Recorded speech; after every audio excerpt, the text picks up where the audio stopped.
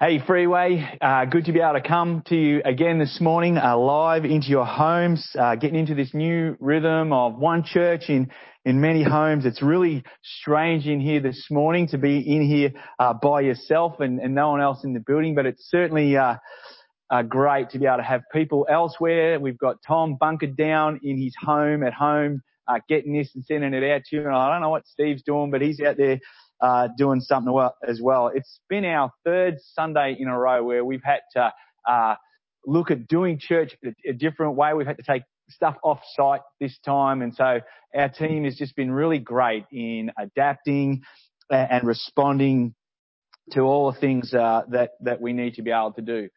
Just something we thought of on the way through, just in case some of you don't know, if you're not familiar with myself and the people at this church here, some of you might have been concerned that myself and the singer were a little too close and not practicing social distancing. We're actually married, so we get a lot closer than that. So don't panic, don't text, don't email, all good. Hey, how about we pray and then we're going to get to work and into this passage this morning. Loving Father, we just want to come before you now and thank you for the ability to be able to gather as one church in many homes, that we have the resources and the capabilities to do that. As we do, our hearts and our minds turn towards what's going on around us in the world.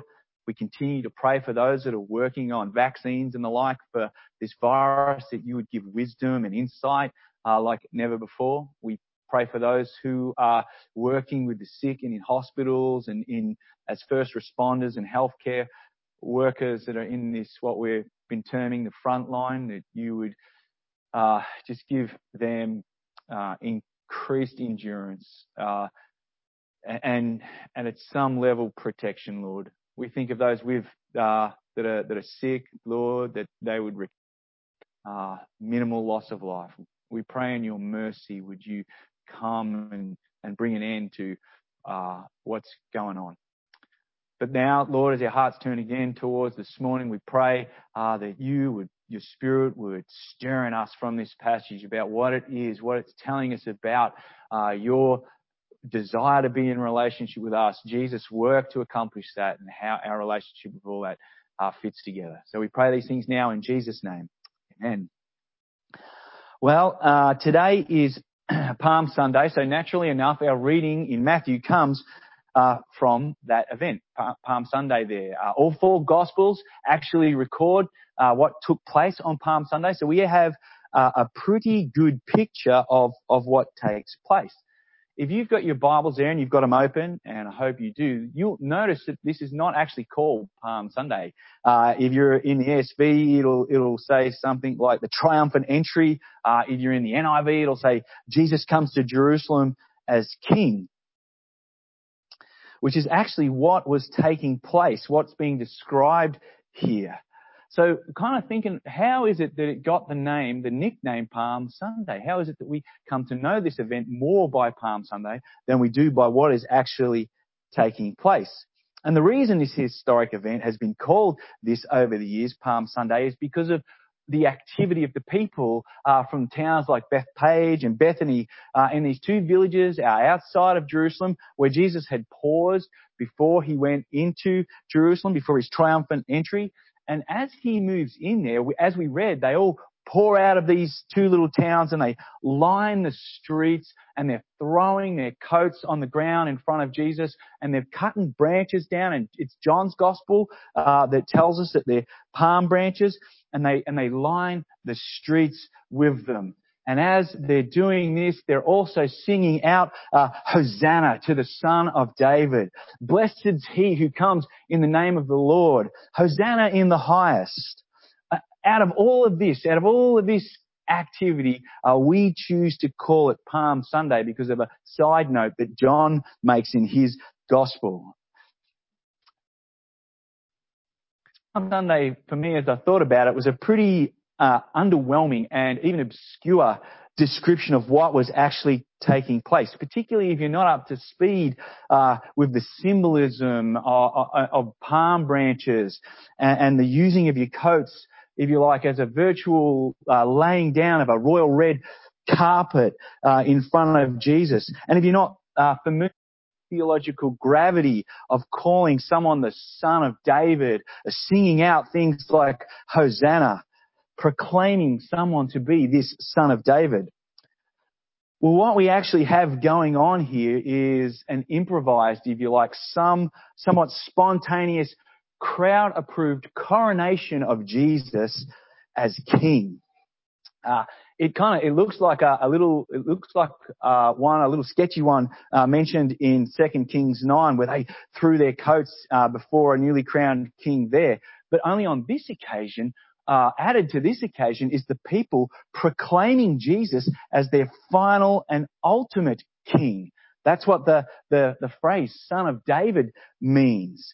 And this king would come and in his final and ultimate rule and reign would save, would deliver his people, would establish a universal peace and extraordinary blessing and security for all the people gathered into his kingdom. That's what it means to sing this line, Hosanna, straight out of things like Psalm 118 and other messianic expectations of this coming king, this coming person. And this unauthorized, if you like, coronation of Jesus isn't just confined to the road into Jerusalem. The people intend for it to fill the air, to the heavens themselves. Hosanna in the highest, they are singing. It's a call to God himself. It's a reverent way of approaching God to say, here comes your king. Here comes your final king, the one who comes in your name. And what we have here then is actually perhaps the most confrontational moment in the life of Jesus in all of the Gospels. The most confrontational moment at the climax of all that he claimed about himself and who he claimed to be. And Matthew's Gospel captures the mood of this well in verse 10, where he says, "And when he entered Jerusalem, the whole city stirred up, saying, 'Who is this?' The city, Jerusalem, is not as accepting of this king as the crowds are out on the road. In fact, they question his kingship and their claim to it. They are disrupted by this claim."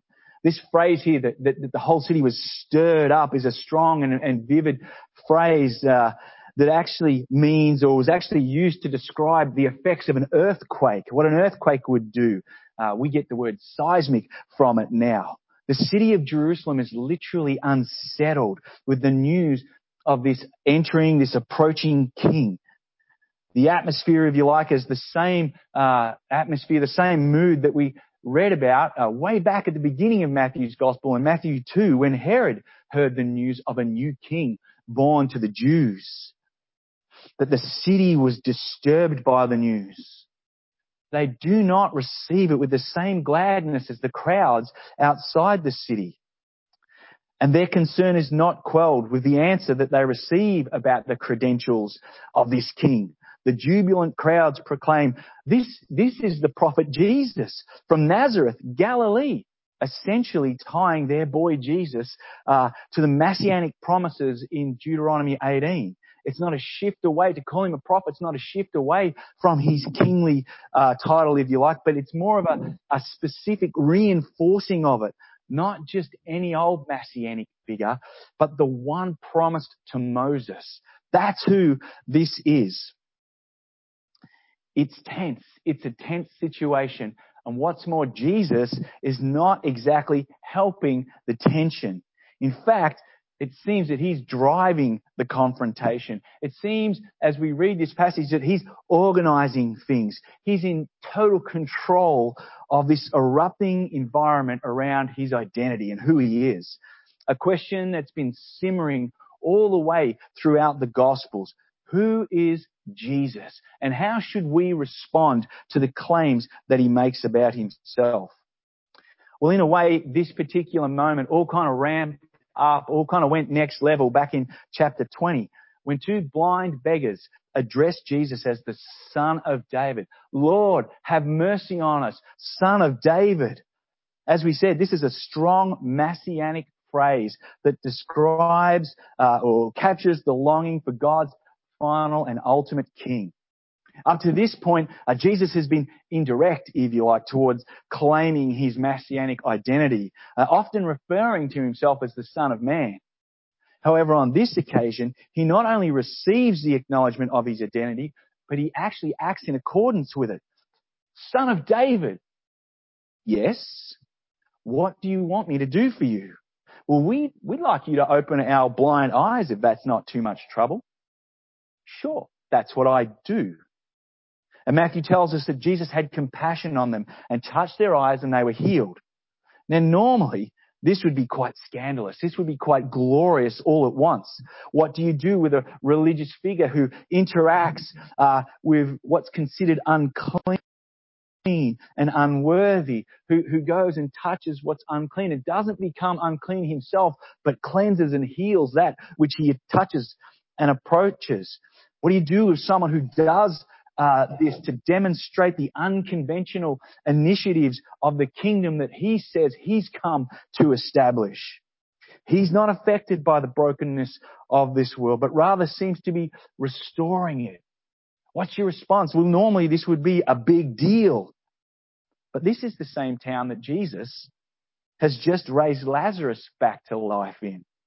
The same audience to which Jesus made the claim to be life itself, not just physical life, but eternal life.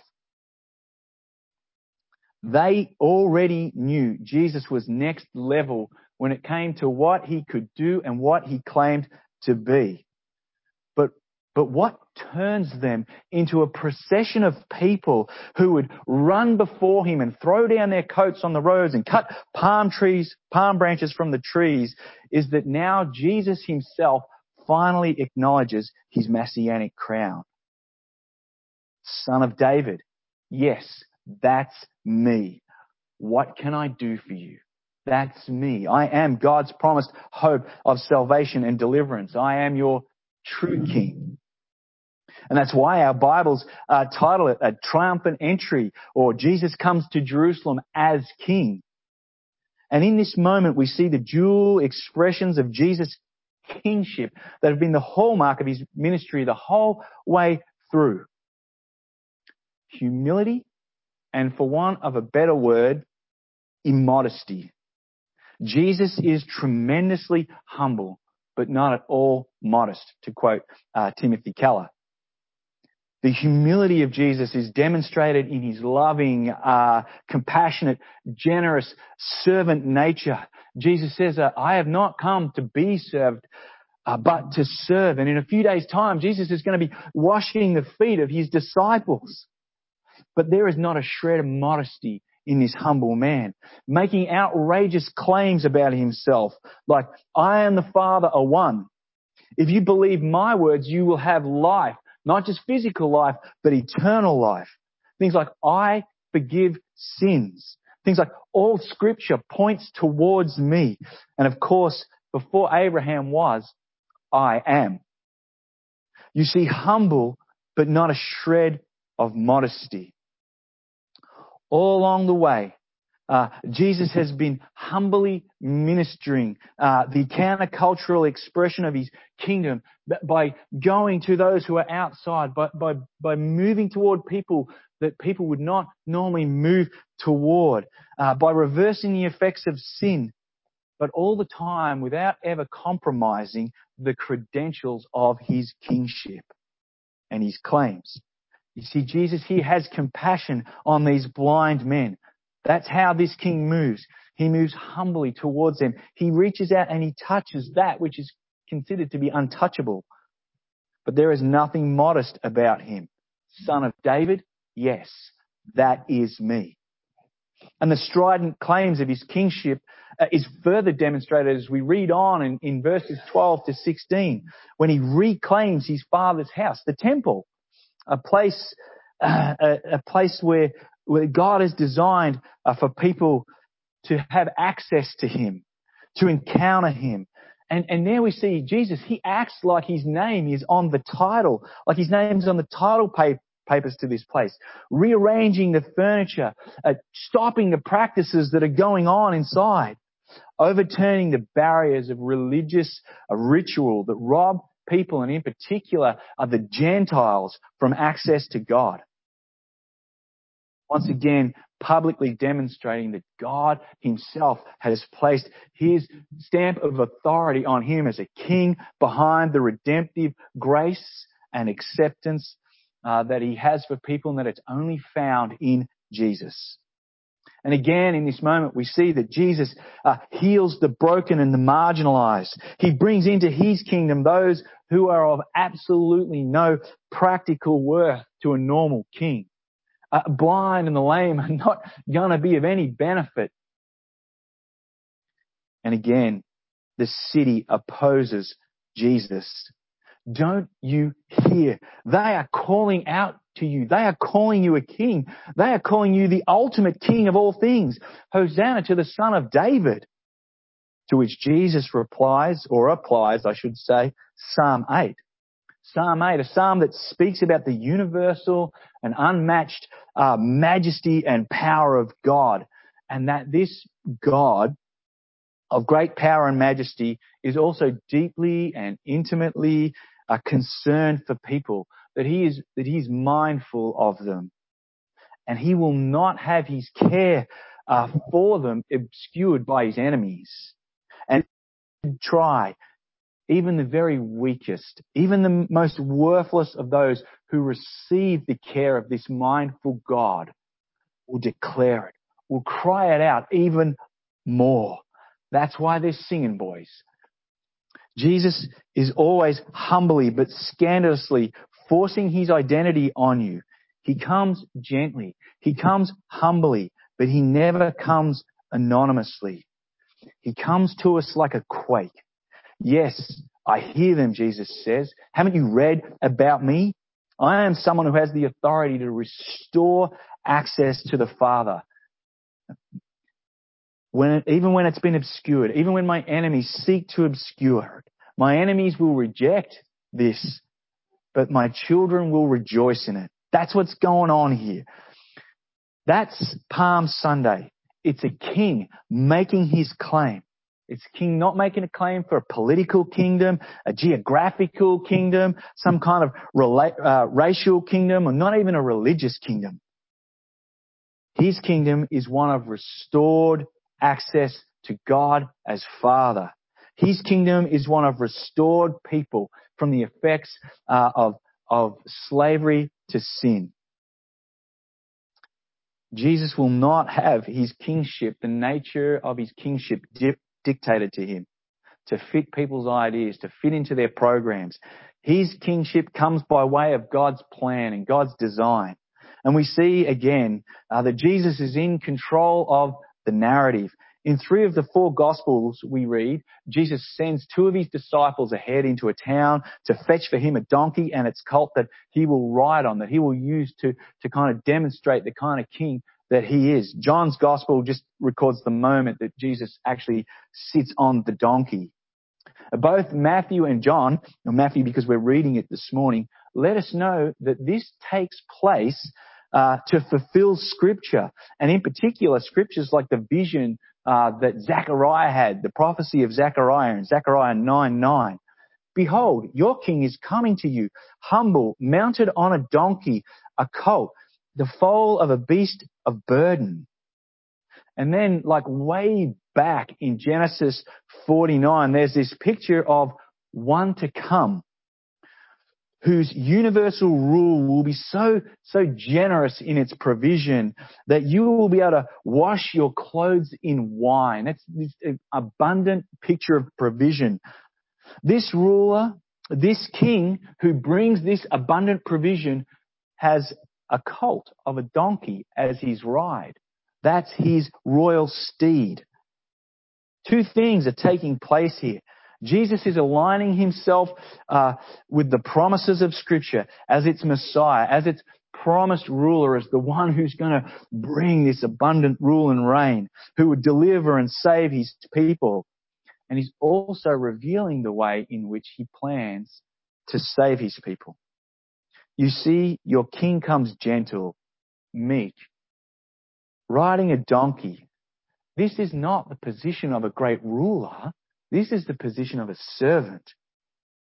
Not on some impressive war horse, on some impressive steed, like the position of a great conqueror, someone who would come in and force submission and establish a kingdom through power and compliance. That's not the picture Jesus paints here.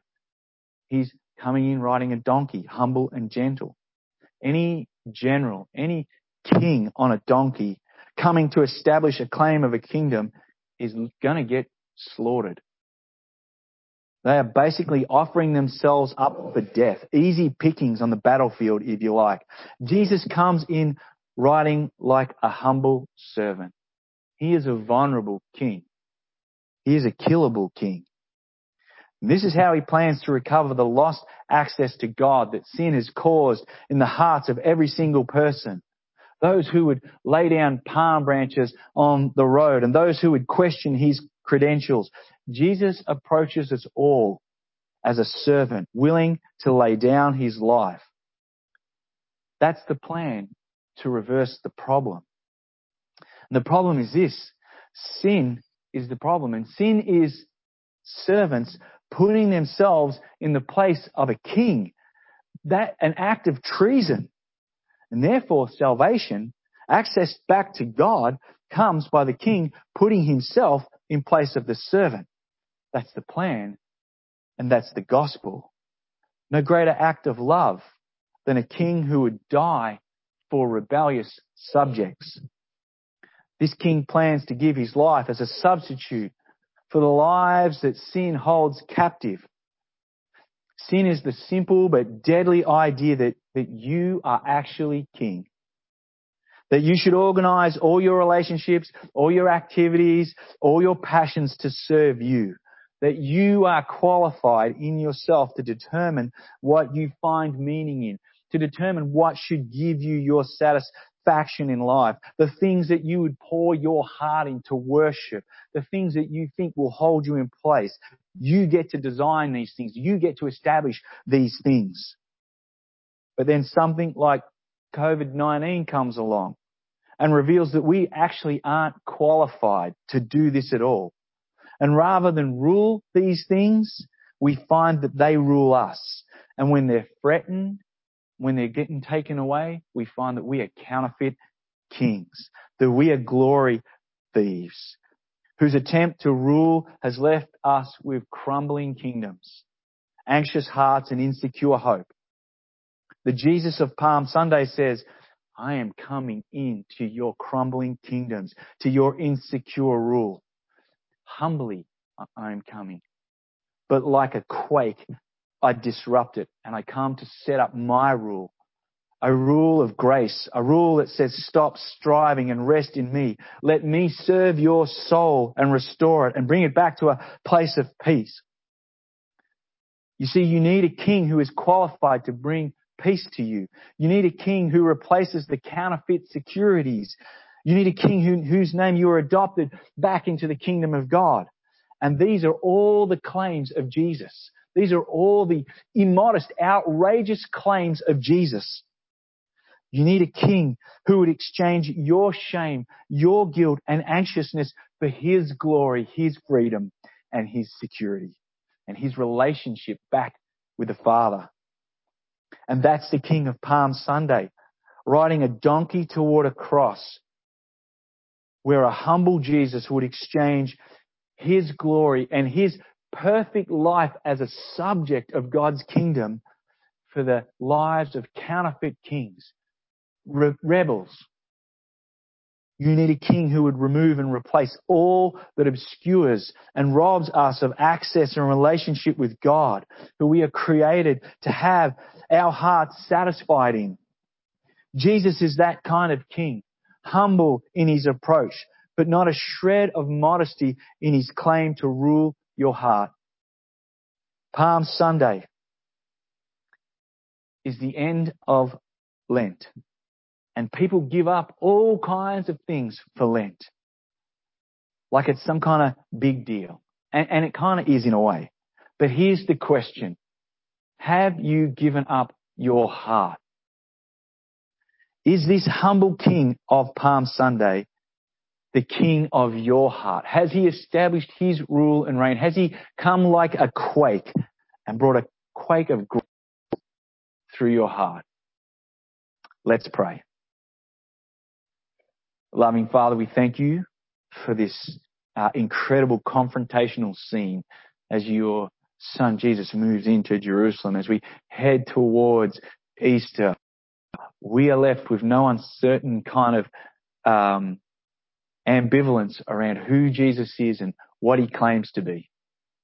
Our hearts this morning as we read through this passage here is that we would examine our hearts to see if we have set up our own kingship there or whether Jesus has come and established his rule and reign.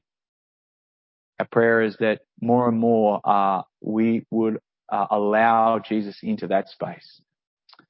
We thank you, Father, for this message to us in your gospel here. And we pray these things in Jesus' name. Amen.